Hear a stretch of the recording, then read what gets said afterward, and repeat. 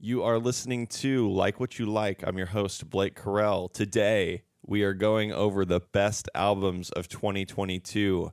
I'll be joined by Zach Weiss of Opera Pompeii, who is a Chicago musician. We list our top 5 records and comment on each other's selections. It's a great episode. It's one of the longest that we've done here on the podcast, and I'm excited to have a guest who is so knowledgeable about their music taste.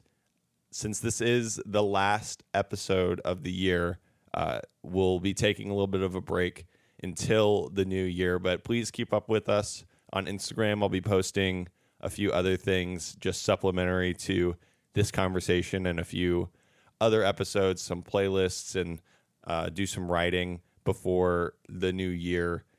But we'll be back in 2023 with the same coverage, some new and exciting versions of the podcast, interviews, reviews, and deep dives into all things coming out. You know, this is a new music podcast, and we'll keep seeing what's new in 2023. But I wanted to say thank you before we get into the episode. I hope you found something this year in this last part of 2022 that you liked from the podcast, or discovered something new, or maybe on your own decided to check out something that had been on your mind for a while. That's what this podcast is all about.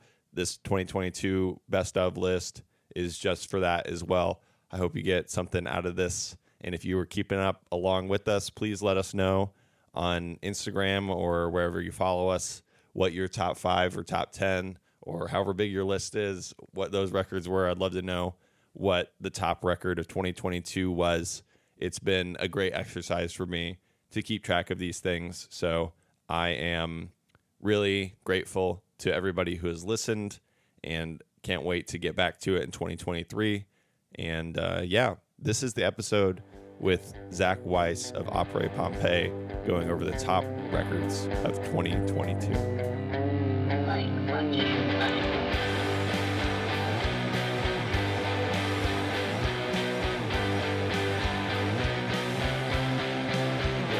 I love like end of the year lists in general.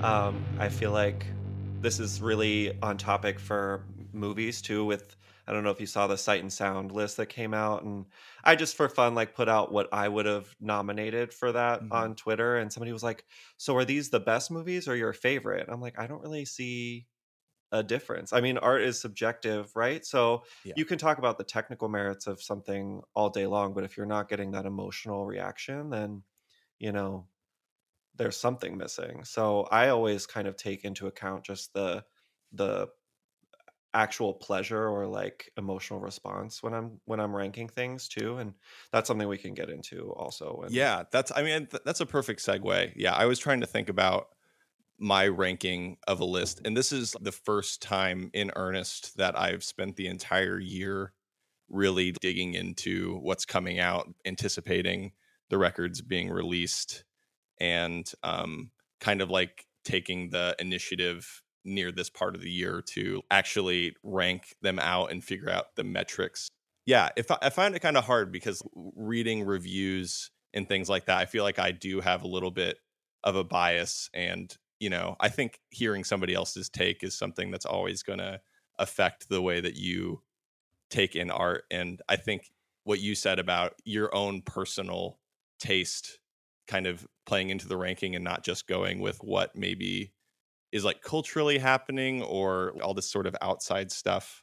I think that working that into the list is it's fun. Like I feel like this list, listening back to the records that I've made, the list I made is, I'm so like solid in this. Like I feel like these rankings are how I feel.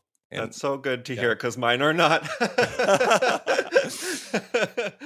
Yeah, I feel like I struggled with my like 4th and 5th spots. There were so many good albums this year, things that I listened to like nonstop for weeks on end, and I just really could not winnow it down. So even yesterday, I was like, shit.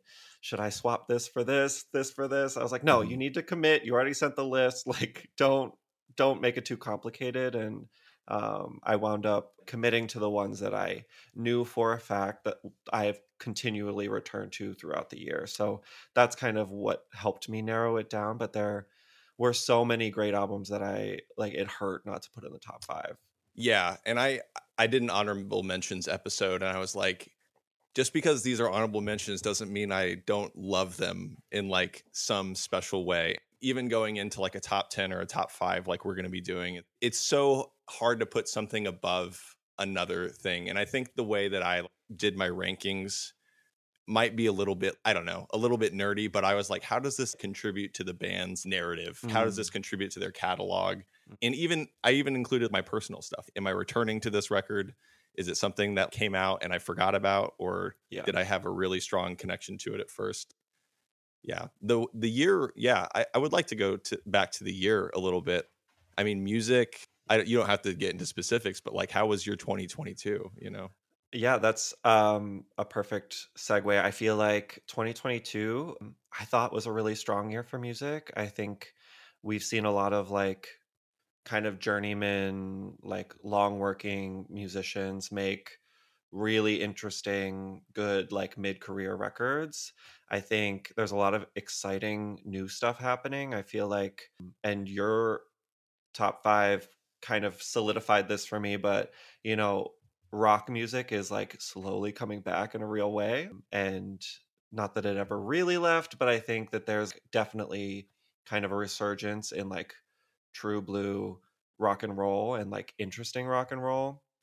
Um, I also, in the past year, I've been doing like a lot of personal projects, listening through older material, which has also given me a lot more appreciation for newer music, getting me a little bit more well versed in genres that I might not necessarily have had the vocabulary to appreciate before. So that's been really fun too. So overall, I would say it's been a great year for music. Yeah, I think there's been a ton, and I speak from releases, and then live shows have sort of hit a heavy clip where there's pretty much, I mean, we live in Chicago, and there's pretty much a show to go to every week, if not a few. Yeah. On the flip side of that, I think there were a couple of records that came out that were big releases that they kind of fell off for me after like the initial rollout. I think about the Beach House album. Father John Misty kind of fell off for me too. And I hate to say it, but the Kendrick Lamar album didn't like really stick with me too much. But any thoughts there? I completely agree with most of what you just said. I think, you know, the Beach House album it wound up being one of my highest played albums in the year, but honestly, because like we were saying, I listen to so much on vinyl, a lot of it was stuff that I would throw on at work as just like mood music. And I did feel like with both the Beach House record and the Kendrick record, they're both just so long. It's like hard to commit to listening intently to those albums. And the Beach House one in particular, I think that there's like a couple of really solid tracks that I keep returning to. But overall, I feel like it would have benefited by an edit. It's pleasant to listen to.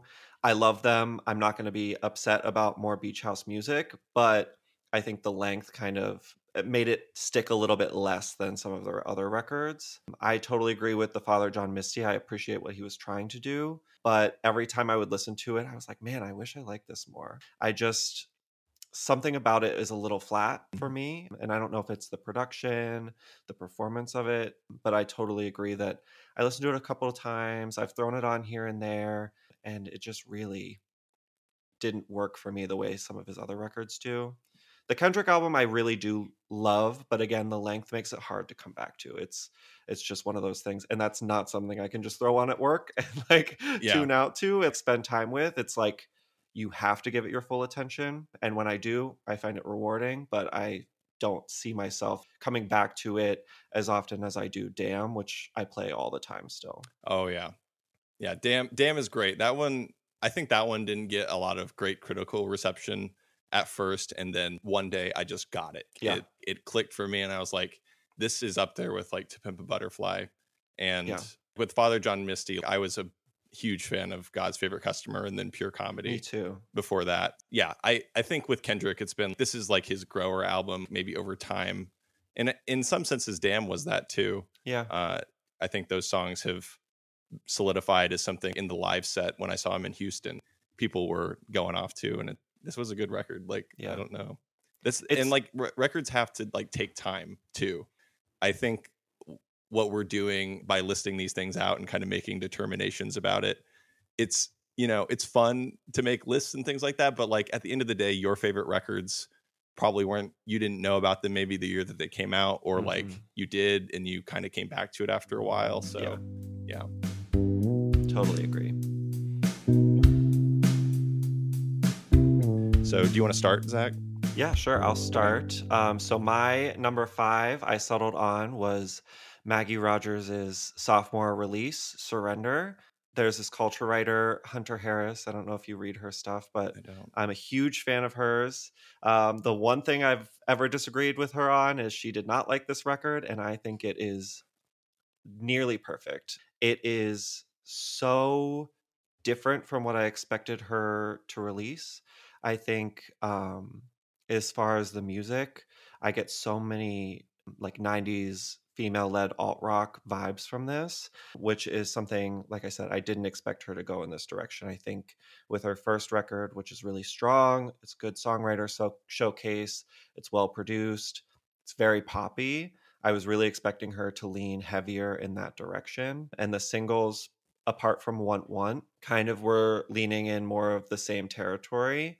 But with the full length album coming out and listening through it, the rawness in her vocals and her lyrical subject matter, I just think she's grown so much as an artist. She's letting the cracks in her armor show through a lot more, very vulnerable performances. I think Shatter is one of the most cathartic songs of the year in terms of still coming out of the pandemic 2 years later, listening to an artist sing about how hard it's been not being able to release that tension in a live setting, singing about all the losses that we've had over the past couple of years. I just find it incredibly moving. This album, I think, even more than the rest of mine on my list, is something I listen to over and over again.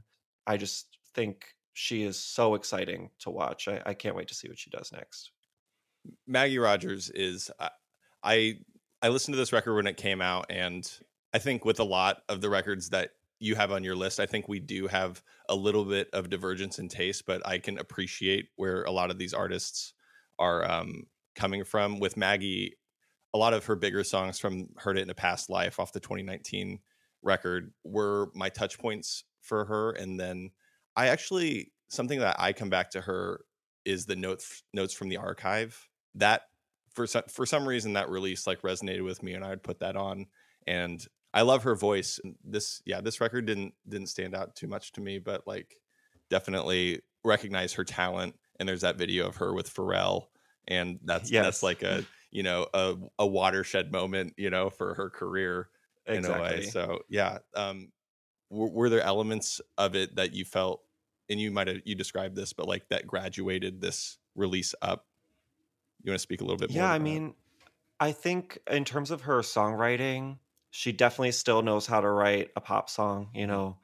Her melodies are strong as ever. I think what really resonated with me was the rawness and the performance aspect of it. So usually I feel like a lot of artists tend to want to like go a little bit more shiny, a little bit cleaner for their second release, especially somebody who's like tangentially related to the pop world like she is. Mhm. Like she definitely could have gone in a much more mainstream direction with this and like courted radio play, which I know she's still getting some, but I think, letting her voice like breathe a little bit more, let it show the grittiness when it needs to, show the tenderness. It's just not the direction I thought she was going to go in, and I'm so glad she did. Yeah. When I hear somebody say they like Maggie Rogers, I'm like, okay, you like good music. Like I see that as like a badge of honor. She's like the musician or the like music fans pop girl, like she makes good solid pop music, and this one I just couldn't deny like how much I listen to it. I find it emotional. I find it catchy. I want to sing along. The textures are really interesting. I have one song on it that I would cut, which is Symphony, but the rest I think are fantastic. Awesome. Surrender by Maggie Rogers. So I'll move into my number 5 pick for our list, and that is Pedro the Lion's Havasu. So this is Pedro the Lion's second in a series of records that Dave Bazan is going to be releasing that kind of chronicle his life. So he released Phoenix, and then Havasu is the next place he moved, like as an adolescent, and then the preceding albums will be more about, I guess, his family. I think in a press release he talked about kind of how that was going to be going through, but this was a surprise release. It came out at the very beginning of the year, and it was a record that stuck with me. Just the themes on it are very resonant. It's kind of about shame and growing up and being, you know, a nervous boy, and like all this familial struggle and very deep vulnerability on this record. And the structure of the record, the sequencing of it is just so perfect, and the way that it rises at the very beginning and it gets to first drum set, which is my favorite song on the record, it breaks wide open, and it says so much about Dave's love for music and for what made him become the person he is. And I think what emotion, like this record, like made it onto my list because it is so emotionally resonant for me, and the songs are there. It's almost like it's such a harrowing emotional tale that he's telling on here. And I think as an artist who's like gone through an entire career of turmoil with religion and shedding that part of himself, and even just leaving behind Pedro the Lion altogether, he like returned to it, and he returned to it with such an embrace of who he is as a person. And I feel like Phoenix was really great. I like returned to that after Havasu, but I think this one, especially in the time of life that it is based in, like around his like 13 to 14, I feel like people forget about maybe some of the trauma that you went through. It's like, oh, I was a kid and like I got over it, you know, like I grew up. But he sort of validated a lot of that, and you can sort of hear a lot of the tragedy for a 14-year-old of like getting dumped, you know, in middle school. And all of that just comes through so clearly, and the production is awesome. There's a lot of synths on there. He's a solo artist, and that kind of is like a very resonant thing for me as a musician myself. And yeah, it feels like a very, like it's an auteur sort of thing. It has a very like it's coming from one perspective, and that really resonated with me. So yeah, Havasu by Pedro the Lion. I have to be honest, I totally missed that Pedro the Lion came back when he announced in 2017. So I was like doing my research when I was listening through your top 5, and I was like, oh my god, somehow I had totally missed this. I didn't notice that this was released, so this was like a happy surprise, because, you know, growing up as like an emo obsessed kid, I was never fully invested in Pedro the Lion, but a lot of the bands I was into like cited him as one of their biggest influences. So many indie rock bands from the early 2000s cite David Bazan as one of the best songwriters in the genre. So when I heard this, I was so like happy to be reintroduced. Almost it felt like seeing an old friend, and I loved this record. Even when you just said first drum set, I got chills, like full body chills. That song is so amazing. You're right, his writing has never been better. He really sets the scene in each song and tells such vivid stories, like puts you in that feeling of being an awkward teenager, really captures that moment in his life. And I agree, the production is excellent. This felt like the third album that could have been, instead of Bon Iver going to 22 a million. This feels like after Bon Iver, he could have made this record. It definitely felt that kind of like Justin Vernon style production, but you know, I don't know if that's the cart leading the horse, because obviously David Bazan's been doing this for decades. So he's definitely somebody who's in tune with what's being released. When Joyce Manor released their record, he was like, oh, this is good. Oh, yeah. You know, like he's like, you know, he's still like keeping up with releases. I think he's a music fan himself, so I don't think that's You can afar totally off. tell that he is a music fan first and foremost, and also just like a consummate storyteller. His voice is aging so beautifully. There's so much soul in it, and you can get like hints of his Christian music background coming through, but in this it comes across as more, soulful or gospel influences, and especially on like the verses for the songs. But I really love this record. Awesome. That's you want to move into your number 4 pick? I have been obsessed with this band since I saw them at Pitchfork. Almost changed my life. Like, I just felt so mesmerized by their live performance. The band is Dry Cleaning. It's another sophomore record. The record's called Stump Work. Another zig instead of a zag. I really thought after their first record, New Long Leg, which I've listened to approximately 50 times in the past 6 months, I cannot get enough of it. I fully expected them to go like further down the like punk influence, further down like the more aggressive music with the what I am blanking on her name right now, but Oh, Florence Florence Welch. Welsh, with her kind of typical poetry, spoken word over the punk influence. But this goes cool in a totally different way. It really pairs back and gives so much more space for them to interact as a band rather than as, a project to put her poetry over. You get so much more interplay between her and the rest of the band, them reacting to her lyrics reacting to the music. It feels so much more of a cohesive piece by a group of musicians rather than a group of musicians inviting somebody to, you know, do their thing over their music, which, they've not been shy about the fact that she was never a singer before she joined this band. She was not really involved in music. She was more of a performance artist. And I think that this is them kind of announcing themselves as a group, as a creative collective. There are so many amazing songs on this. I think Anna Calls from the Arctic is incredible. Don't Press Me, obviously. I think it ends on an amazing note with Liberty Log and Icebergs. Just a fantastic record front to back. Yeah, and I just want to correct myself. So Florence Welch is from Florence and the Machine. Florence Shaw. Florence Yes. Shaw. Yeah. I would love to hear Florence Welch in Dry Cleaning. That would be but wild. Arresting in a totally different way. It might be too much. I saw Dry Cleaning.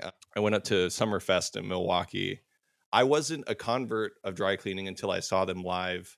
Florence Shaw is such an emotive performer, and everything that you say is giving me like a Memento flashback. Like it's all making sense of her performance, and the way that the band works it's kind of like a jam in a way, but there is that response. And this record is definitely one that I want to keep coming back to as time goes on, because I was not fully in the first time I heard Dry Cleaning, and after I saw them live it clicked, and then I was like, I want to make music like this. This is just such inspiring, just an inspiring writing style. Yeah, there's a lot of like captivating elements of it, and I think what initially threw me off of them was the delivery, but there's so many examples of bands where like a vocalist delivery has just grown on me. What she's doing is super special in the wave of post-punk that's coming out of the UK, which can all sound sort of samey, and she's really diversified, and the band sonically is also very different from what's happening too. I think frankly, when I was trying to describe them to people after seeing them, like my boyfriend's not very into music, so I was like trying to explain what I was even watching, and I was like, it's like three British lads, like just out of the pub, just absolutely jamming together behind this witch of a woman, holding her hair in front of her chest and like speaking. And I think a lot is said of, the charisma, obviously the way she presents herself, the way she presents her lyrics. But one thing we didn't really touch on is the lyrics themselves. I just find her poetry the word I was using is like the language is sticky. There are so many little phrases that she says, little hooks, little like turns of phrase that just stick in my head. Yeah. Like they just really resonate and like are memorable. And, you know, I get them stuck and replay just like I would a melody. Like it's so interesting, you know, the combination of the spoken word poetry and the music itself and the way she delivers. It's like a perfect melding of Yeah. ideas. I kind of described her also as, you know, Laura Marling if instead of loving Joni Mitchell, she loved Patti Smith. That's awesome. Yeah, like the should I propose friendship? Like she has like this inflection. Like she's almost She's speaking to you. Yeah. yeah, like she's like an actor in Yes. some ways. Like I feel like the way that she says things really if she said it like in a more like monotone way, you wouldn't derive anything Yeah. from it, but you're like that was so weird and like Yes. surreal the way that she just put a very simple Yeah. phrase. I think what she said in interviews is that she kind of plucks things out of conversations that she overhears. What an awesome way to like derive lyrics and completely original Yeah. in my view. Like I think that's even amazing. even just like in Quenchy Cups when she's like, it's like it's timed perfectly, it's delivered perfectly, it says so much, and like it's just a vocalization. It's just amazing what she does. Okay, so I didn't write a lot down for this one because this is a record again that has kind of stuck with me, and I spent a lot of time with it after I interviewed the band, and also this is like my first time like getting a pre-release of a nice. record, and I was such a huge fan, and it's Cara Cara's New Preoccupations. This is a sophomore record in a sense. They released an EP in 2019 following their first album, and that's when they got a lot of attention, was the Better EP. And then New Preoccupations is, I think my like summation of this is my favorite pandemic record, like a record that deals with the themes of the pandemic. And a lot of what's on here is, you know, again, very resonant with me. There's references to Kurt Vonnegut. There's a lot of recovery stories on here about drugs and you know, personal relationships with substance, and you know, just with like consciousness in general, is like making a meaningful life out of a very like disastrous and traumatizing moment with the pandemic. And I kind of sum it up that way because I think there's been a lot of pandemic art that's been put out, and not that it's not valid, but I've sort of become numb to it over time.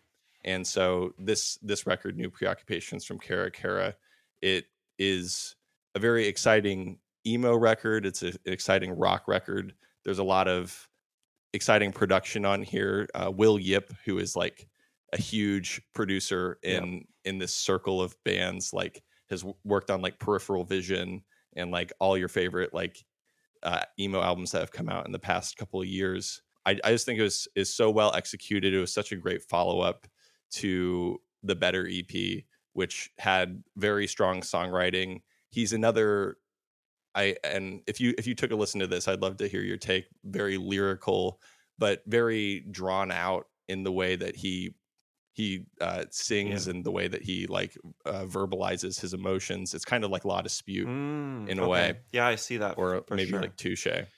But like he tends to sing that stuff more and then breaks into screams. And there's a very cool feature from Anthony Green on Color Glut, which I was like completely floored by. Like Anthony is such a visceral performer, and the way that he adds to this song, it really shines a light on him, but he is incorporated so tastefully into the song as to not like overshadow the whole thing. And I think that's if you haven't heard of Cara Cara before, and like I think Color Glut is just a perfect way to kind of see how a band who is, you know, on the come up can really like go toe to toe with Anthony Green. And they've got like the songs that really hit, like Hyacinth and then like Song from Montana Wild Hack is just a beautiful acoustic ballad, and it's got a lot of dynamics, and it's got a lot of what I want to see in this genre. And I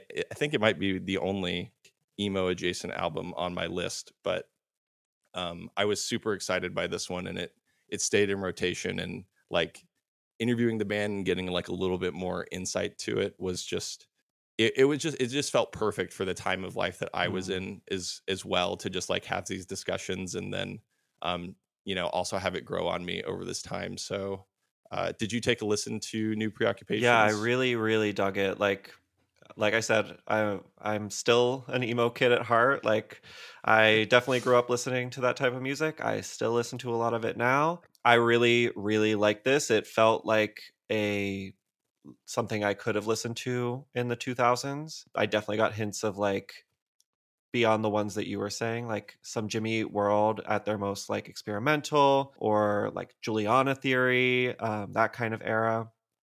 It definitely felt experimental, but not in a way that drew attention to itself. I didn't realize Will Yip produced, but I knew him from Circa Survive production, and that kind of ties in the Anthony Green of it all.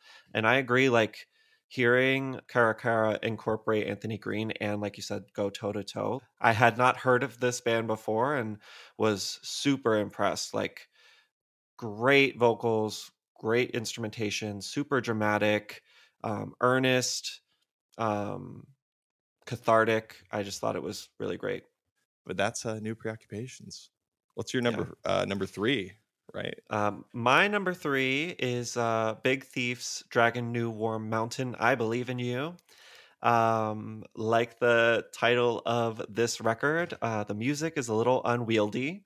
It kind of goes all over the place. I know I started this podcast talking about how the long records of the year were making it hard for me to keep coming back to them, but this one I think covers such a wide range of genres and styles. I found it a lot more digestible. Adrian Lenker's never been better in their writing. This really, to me, feels like a modern version of Tusk by Fleetwood Mac. A group of shaggy songs with 5 diamonds just like struggle or strewn about. I think some of their best songs ever, including what is one of my picks for song of the year, would be No Reason. I think that song is just stunning, perfect front to back. The first time I heard it, I just like broke down crying just at the pure like songwriting joy of it. It really does what I think not enough great albums do, but it's not afraid to experiment. It's not afraid to put off the listener. It's just a lot of different directions at once by the same 4 people just in a room playing. And I think it was the Pitchfork review that summed it up best, like ending with Blue Lightning, and then the last thing you hear is them saying, okay, what's next? Like, it's an album of possibilities. It's an album of great songs. It's occasionally frustrating to listen to, but ultimately I think the more time that I've spent with it, the more I've loved it. And I think it's happening right at the right moment for them in their career, when they're coming off of the twin albums of their last 2 releases, UFOF and the other one Two Hands. was called Two Hands. Yes, which both of those albums are so good. It would have been hard to follow them up at all, but to give us this like grab bag of goodies, I think is so smart and just thoroughly rewarding on re-listening. This your number 3 pick and my number 3 pick are, I think, intertwined in the way that you kind of described it. Like there is a lot to enjoy on this record, and I think at face value, if you're not already bought into Big Thief, I don't know how much you'll get out of this album. And I definitely was a huge fan of UFOF and Two Hands when those came out, and then Capacity even before that, which was sort of a sleeper in 2017. I feel like if you were following music, you kind of got a hint of that record, and it was sort of like emo adjacent. It's like, oh, this Yep. new like sort of country like emo band is like doing a thing, and they've completely evolved past that. Like I don't think they like even orbit that scene anymore. No, yeah. But yeah, Dragon New War Mountain. I checked this out when it came out. Definitely a lot of hype around it, and I really enjoyed going through it. It wasn't something that stuck around for me very long, but like you said, there are just undeniable songs on here. Spud Infinity being one that like it just pops immediately, and there's those points like you were mentioning with Dry Cleaning, like that just pop out, like that's my grandma thing. Like Yes. I don't know, and maybe that there's a similarity in the way that they compose their music, and there's more of like a blending of everybody's influences, and like those sort of like maybe accidental or like incidental things, they just stick, and you can sort of feel the genuineness of the album come through. And I know this is a crusty bunch of people making music, and I love that it is that cohesive and that it is a collective in a way. And there one release from Adrian Lenker that I loved was their improvisational guitar album that they released. I was like, okay, they are a part of this jammy thing, and I could have surmised that from past releases, but I think in New War Mountain it's very apparent. And I'm excited for what they do next, as their last track kind of alluded to. I feel like this album, it feels like a quilt. Like it's like homemade with love. It's warm. It might be a little itchy in places. You got a lot of different fabrics going on. But at the end of the day, it's for people who are all at the top of their game. Like James Kravitchnik has just like exploded as a drummer, I feel like, and as a multi-instrumentalist, and everybody on the record is bringing their A game, but they're not doing it in a way that's completely unpretentious and full of experimentation and full of play.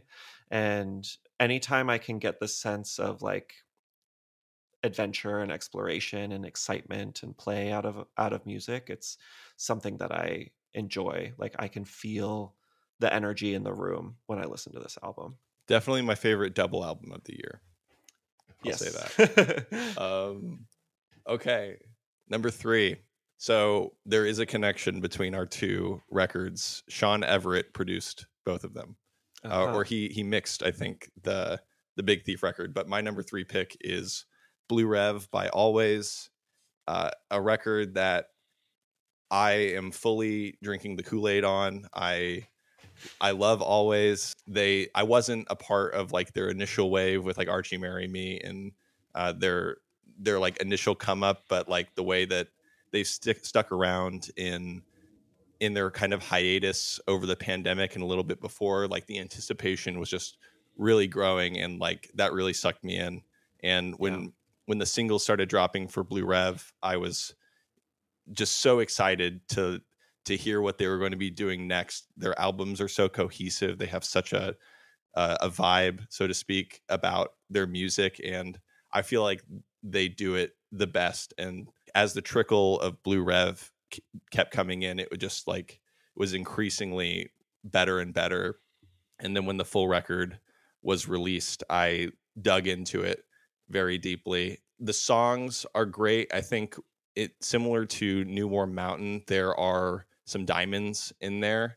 I think, and let me know if this is kind of what you're getting at with New War Mountain. I think there is a lot of like singular productions in each song. Like I feel like each song kind of inhabits its own world on Blue Rev. In some ways that could be a hindrance for the record where it doesn't feel cohesive, but I'm just so down for all the explorations that they're doing. There's this like dream pop thing going on. They're doing this kind of like maybe even post-punky thing on there. There's a lot of like nostalgia driven stuff, but it sounds like Always. And I think what that means is that it just sounds new and it sounds exciting, and they've got such like a songwriting ear that they don't need to write long songs for them to be hits.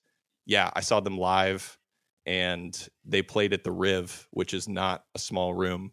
It is enormous, and I don't think of Always as an enormous band, but they've grown into that, and like they've totally earned all of the hype that has gone behind this record. Yeah, there's not enough good things I can say about this. It just astounded me. The one song that like really sticks out and like I can play over and over again is Belinda Says, which is like a That riff. was my favorite on the record. Yeah. too. Oh my god. And the key change too. It's like, okay, Unreal. like I'm so sold on this band that like they can do like a country trope, and like it works so well. And what the things she's singing about, like gonna move to the country, gonna have this baby, I'm like, oh my god. Like, it's just, I was like welling up at that part of that song. So Molly Rankin's voice is just beautiful. I love the sounds of the guitars. Yeah, Blue Rev, like it hit so like it came out in October, and I was just like, I can't believe that this is gonna be one of my favorite records of the year. Like, and it's so late in the game. Yeah. Yeah. Somehow I missed this when it came out, but I was really glad to listen to it for this podcast. The production is stellar. I think the songs, like you said, they are so well written. They're surprising, but not in a way that feels annoying. They always like shift just when you need them to, like a little key change, like you were saying on Belinda Says, or the tempo shifts or the structure changes. That to me kept me like so engaged. Like all the little surprises I thought were really hooky for me. Like it made me want to listen to it again and again. I feel like this is something I could see myself coming back to, like you said, over and over, just for the sense of surprise. Like it definitely has that element that I'm drawn to.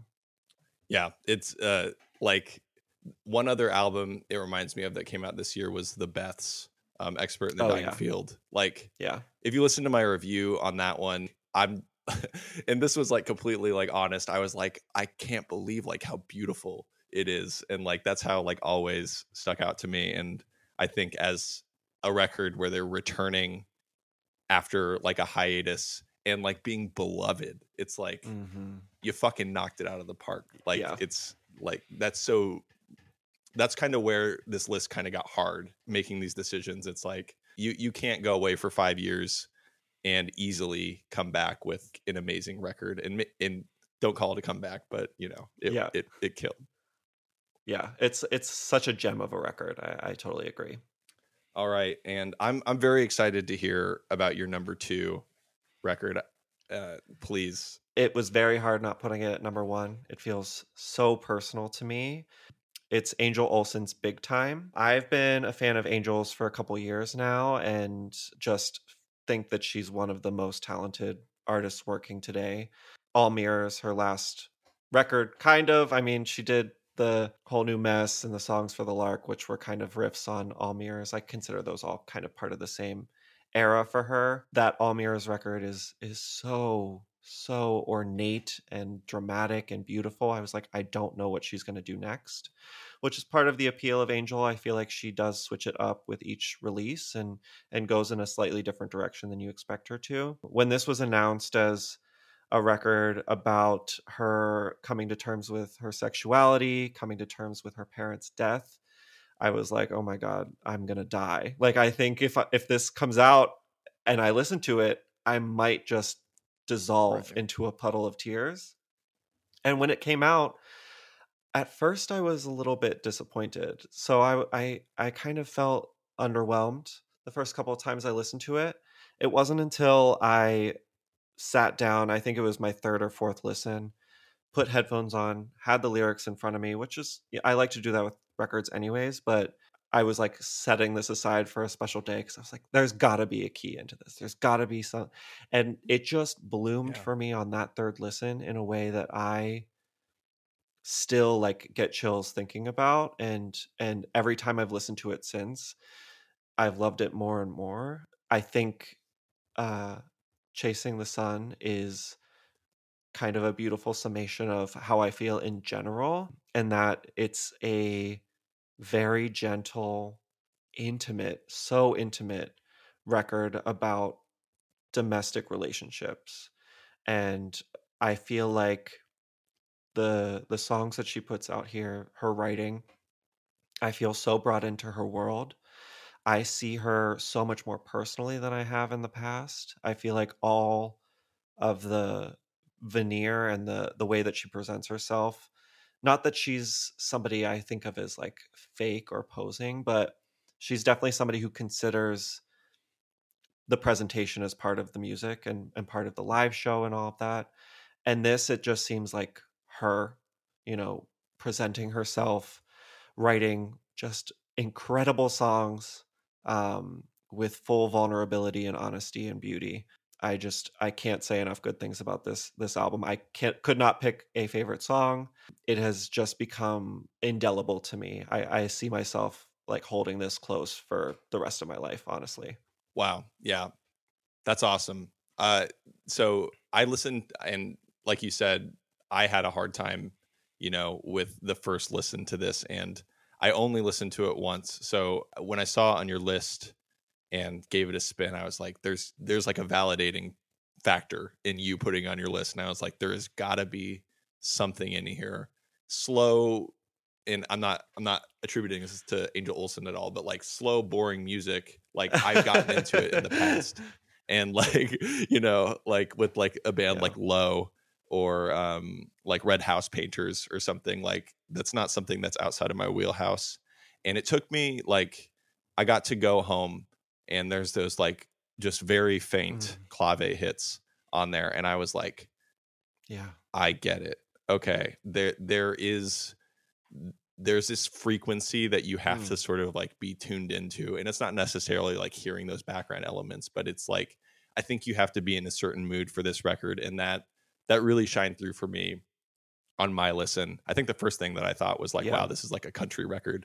What she's doing is it's so delicate, like, and I think it needs to be appreciated in that lens. And hearing it from you, I was very excited to hear what you had to say about it, because I knew that you would open it up. I'm excited to revisit. Thank you for sharing your perspective on the record. Yeah, I highly recommend, she's somebody that, like I said, each album is its own world. Like she's so good at creating atmosphere, and this one seems to be maybe her most straightforward batch of songs. Like it's just a songwriter working really well, writing really solid country pop tunes, but it's so much deeper than that. I feel like it's in conversation with like Patsy Cline. I feel like it's in conversation with Joni Mitchell. It reminds me a lot of Laura Marling's latest record, Songs for Our Daughter. Just somebody really focusing on the craft of songwriting and presenting it the most delicately and beautifully. Yeah, I love this record. I need to check out Laura Marling. I haven't ever heard of them. She is one of my favorite artists working. That's good to know. All right. We'll move over to my number 2. And I said at the beginning that this was like a list that I was pretty confident in, but like I had to do a lot of like hoops to like not put this at number 1. And this is my number 2 record is Black Country New Roads, Ants from Up There. It is a sophomore record. I think that's kind of a theme on in our conversation. Absolutely, like going into this record, I had heard about their first album. Let me get the name right real quick. For the First Time. Very great opening record title. That was on a lot of people's lists and for 2021, and then they dropped this record in 2022.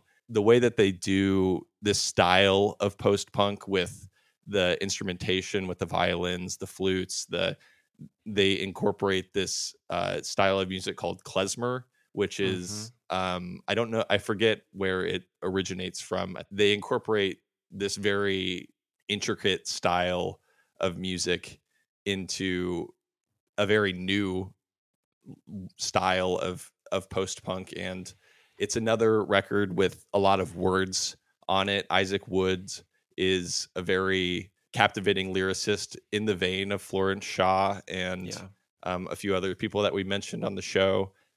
exciting thing and maybe kind of depressing thing about this record going into it was that Isaac had left the band days before its release, and that kind of left everything in just a very weird place. I had no idea like how to receive this record, knowing that it wasn't really going to be toured on maybe, or that it wouldn't come to life live. And even before the full record's release, I was listening to the singles, and it was like these songs are forever changed by the circumstance that they're in. And like, yeah, Concord was something of a very strange lyrical song that goes over this airplane that was like a failed experiment. Like the Concorde was supposed to be a plane that was like supersonic commercial airline, so you could get to like LA to New York in like, I don't know, like 3 or 4 hours, but it was like too loud, so they had to like get rid of it. And using that as sort of like an allegory for the band in a way, and the way that he was maybe like not fit to do this, like sort of like my own reading. But like there's so much richness in here, and I think if the songs weren't there, this record would have maybe fallen a little flat past the news of Isaac's departure. And yeah, it's just got so much depth to it. The song Basketball Shoes like goes in like 4 movements. There's another song called Bread Song, which is very slow moving, but like you can just sort of hear the depth in Isaac's voice.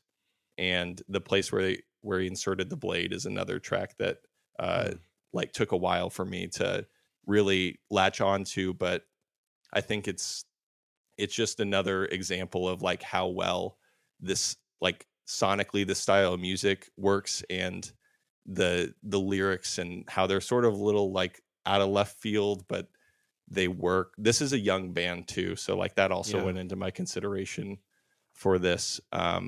But yeah, I think like Good Will Hunting, I'm just going to name like all the songs on the record, but like that's a song that I replayed over and over again. Like I think it was on like my Spotify Wrapped as like one of my top songs, and it has like they're in the chorus is like something about like Billie Eilish style. And I'm like, that is such a weird thing to say.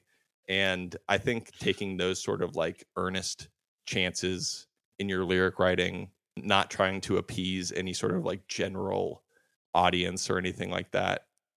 And I mean, maybe you can make the argument for the other side of that, but like I think this is a very strange album released in a strange circumstance, and it just hit very hard for me, and it's stuck around the whole year. Yeah, so Ants from Up There by Black Country New Road is my number 2. Yeah, I am glad that this was on your list, because I've been morbidly curious about this band since all of the press around this album release came out. And then when it came out and it was good, or it was getting great reviews, like raves, I've had people telling me to listen to this. I don't know what kept me from it. I'm really glad I finally did, and I'm excited to listen to it some more. I really enjoyed it. I found the lyrics, like you said, very captivating. Kind of reminded me of Lou Reed a little bit, with the way that it's juggling obvious poetry with, modern references, pop culture. The Billie Eilish lyric really does stand out, but there are so many other little hooks in each of the songs as well.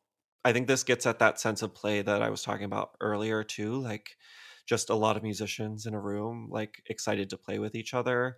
And I think what was really heartening to hear, I have a friend who saw them when they were in town and said that it was one of the best shows they've ever seen, and that they seem to be re-inspired and like ready to continue making music. So I'm happy to hear that like this album is a huge success, it's beloved, and it sounds like the band is going to continue on, which is like good news all around. And hopefully Isaac is happier now after leaving. It's a nice thing to end your journey with a band with something so beloved as this album has been this year. So, hopefully all is good there, and that they continue in separate directions, like making great art.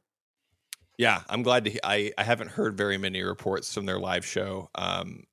That like there was like a renewed sense there. If you like look at their Wikipedia page, you see like Isaac leaves, and then like his duties like just get put onto the other Yeah, band members like after his yeah, departure. So I'm excited to see what they do next. I think like anticipating the next year is I don't anticipate them releasing a new record in 2023. If they do, that's great. That's like more than I need right now with Ants yeah. from Up There being such a hit.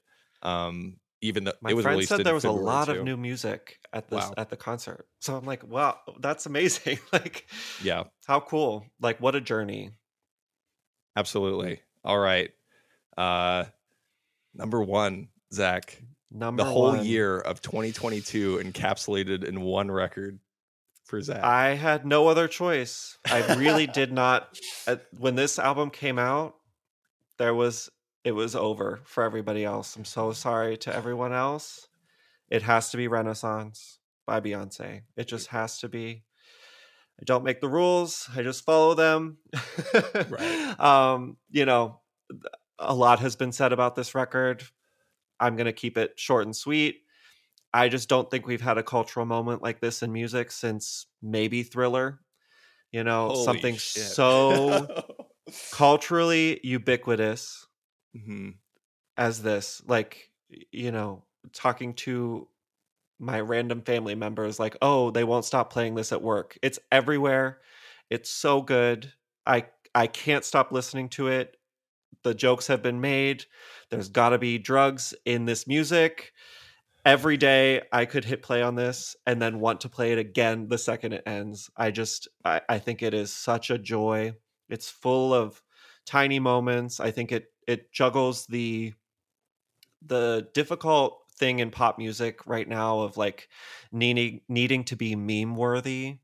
I find that a little bit tiresome, but you know, all the memes in this are coming from Beyonce's personality, charisma, and talent. You know, literally having a TikTok challenge of like, can you sing these riffs? And the answer is no, probably not. The end of Plastic Off the Sofa, you just can't sing like that. I'm sorry. She is continuously raising the bar for herself, not to quote Michelle Obama. But I mean, it's just a stunning achievement. It's conversation with Black history, Black art, queer history, queer art, trans history, trans art. It's just so incredible. It feels personal. It feels fun. It feels, you know, relaxed in weird ways. And I just can't think of another record where the transitions between songs are as hooky as the choruses to the songs. Like, I get just as excited to hear Energy turn into Break My Soul as I do to hear the chorus to Cozy. And that is not an easy thing to do. So I just really didn't have a choice. It's my record of the year. It's I don't see it leaving, you know, the top 10 of my record of the decade. I just really don't know what else to say. I just think it's amazing. Yeah. I have to say up top, I'm completely unqualified to talk about Beyonce with any sort of critical merit. But like I saw this on your list. I I tend to be like I try to like be an open-minded person with music and what you know, I'm going to get there. But like there's this sense with pop music, especially with a record of this impact and like the person who's releasing it, a cultural figure, a cultural icon, somebody who your grandma knows about, you know, like, Yes. you know, the president has an opinion about this person. Not very many people like that. To not take these sorts of things seriously. And let me qualify that. The listening to this record and like going through the track listing, like in the sequence of it, it demands that like serious listening, and it takes itself seriously because obviously Beyonce like cares about her music. I felt like as a listener to this, like I don't know, like being exposed to just something brand new, and like I was discovering a lot about Beyonce in listening to it. And I had heard Break My Soul once it like was released as a single and did not really go deeper than that, but like experiencing this record, like it just has this quality of just being like objectively good. And it's not on my list anywhere, but like listening to this, like I can definitely appreciate the music. And there were just parts of it like I this might be a little explicit, but there was a part where I was like, why is she talking about my dick that way? Like I was like I felt like personally like I was like involved in the music. So yeah, like hearing you talk about it, absolutely an exciting record to come out, and I think its cultural impact is undeniable. I just think it is rare for somebody to be like at the top of their career and also at the top of their game. Mm-hmm. And for somebody to take themselves and their work so seriously, like she is a consummate professional. But I think what's really stunning about this is she's never sounded better, and the vocals aren't as showy as they have been on records past. So it's nice to hear her like relaxing, playing with the timbre of her voice, playing with the intonation. You know, she's really become an amazing rapper over the past 5-10 years, showing off her range in style and in technical skill. I just think it's rare to have somebody be as big as she is and consistently put out the quality of music that she's been putting out. Like the past 3 records have all been 10 out of 10. So awesome. Well, if you want to keep listening to my number one pick, you can. Completely different, and I love it. Not even in the same league as Beyonce. Let me just like recapitulate myself. My number one pick, it's definitely the heaviest thing on my list. I grew up listening to heavy music. It's a part of my personality and the way that I appreciate music. Like I feel like when I listen to albums, I try to find like the heaviness in them. Like where is the groove? Kind of where is like the breakdown in quotes, you know, like how can I like work my way into this thing? This record by Chat Pile called God's Country, my number one record of the year, it redefines that. It is unmistakably heavy. It is heavy in just a completely different way than I've heard a lot of like metal music come out, and it exists out of so many like boundaries that I have set in my brain for like what a heavy record can be. And it's such a contained, I'm going to use the word vibe again, but like that doesn't really encapsulate it. It's very thematic. Each song very much is in tune with the message and the story that's trying to be told. There's kind of a theme about this band kind of being about like this desolation of location, like where they are in Oklahoma City. And I think that comes through so well. They're a group of guys who have been at this for a really long time, and this is the first time that they've really gotten any notable success for a record. It got Best New Music on Pitchfork. The reviews just keep coming in. The song Why is absolutely just harrowing, and like the story it tells is something that we all sort of like innately understand about humans who are homeless, in poverty, who he says it in the song, we have the resources, we have the means. And in one word, as like a refrain for a lot of this, he's just asking why. If for no other song, why is the reason this record is going to just tip over everything.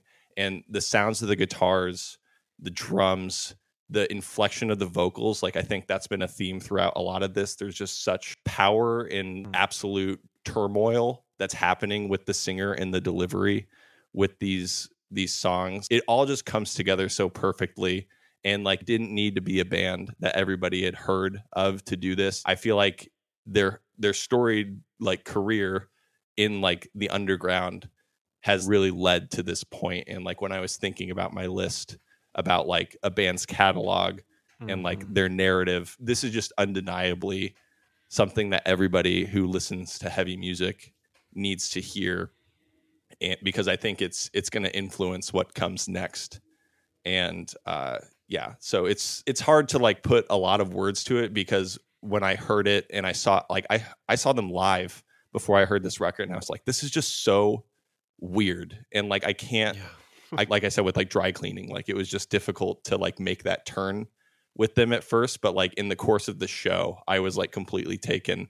Like the singer is like barefoot traipsing around the stage, really like in the mood with the lyrics, and it is a little unnerving at times, but very controlled. And this record definitely sticks out in genre wise in both of our lists, but it was something that I couldn't go in 2022 without mentioning how impactful it was. So yeah. Chat Pyle's God's Country. I like heavy music. I find myself struggling often with the lyrics matching the mood of the music. Like I have a hard time when I feel like the lyrics or the vocals are being disingenuous. And I find that with a lot of metal, especially like, I don't know, I'm not going to name bands because I don't want to get in trouble, but this I think deserves to become a landmark for sludge metal in the genre as it is today. When I was doing like I said, I was researching a little bit as I was listening to your 5 records, saw that they kind of, one of their breaks was recording a Sepultura cover, and Sepultura is one of my favorite metal bands, and I definitely see the connection between the two of them, like obvious political themes, experimentation with atmosphere and textures. I found this so harrowing to listen to and really devastating and obviously heavy. I think that the lyrics and the music work so well in tandem. It's doing a lot of very challenging things extremely well. Like, I think it's often very difficult to write political songs that don't feel like lectures and don't feel like preachy and don't feel, like self-serving and self-satisfied. But the way that they're delivered and the actual lyrics themselves are so heartfelt and earnest that it works perfectly with the music. I really, really enjoyed this. Yeah, I think you get at something very resonant with heavy music. I think screaming at a certain point has just become an assumed factor of heavy music, and I think it's lost a lot of its impact with just like a Fry scream on like everything that is supposed to be heavy. The interplay between the vocals, like you said it perfectly, it feels fit for the amount of like damage that the instrumentation is doing here. And I don't think a typical scream would do any of that any justice, and I think it would ring probably false. harm I mean, yeah, exactly. And that's something that like the band clearly knows. I mean, the play with dynamics in this record for something that is heavy all the way through is really impressive.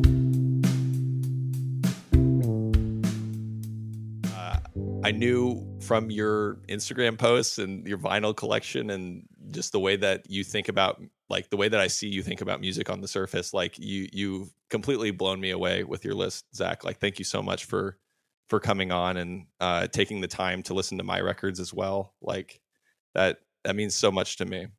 Oh, it was a pleasure. It was so great. I love listening to everything. So it's just a matter of time in the day. So I had a fun day yesterday. Really exploring each of these and getting to know your taste a little bit better has been like very exciting, and just really honored to be here. So thanks for inviting me. The feeling is mutual. I want to direct people over to your music as well. I want to get the name right. Après Pompeii, is that? Après Pompeii, yeah. Après Pompeii.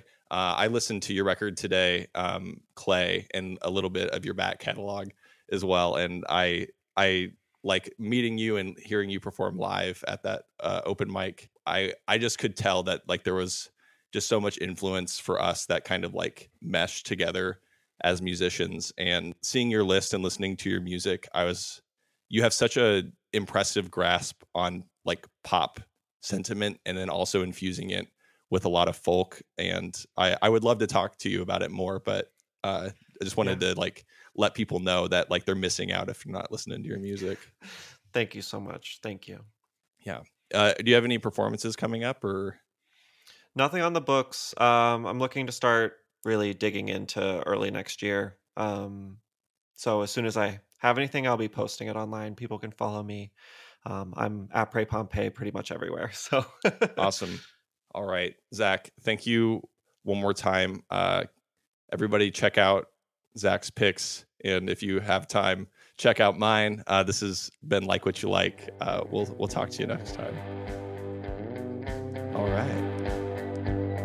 That was so fun. Like what you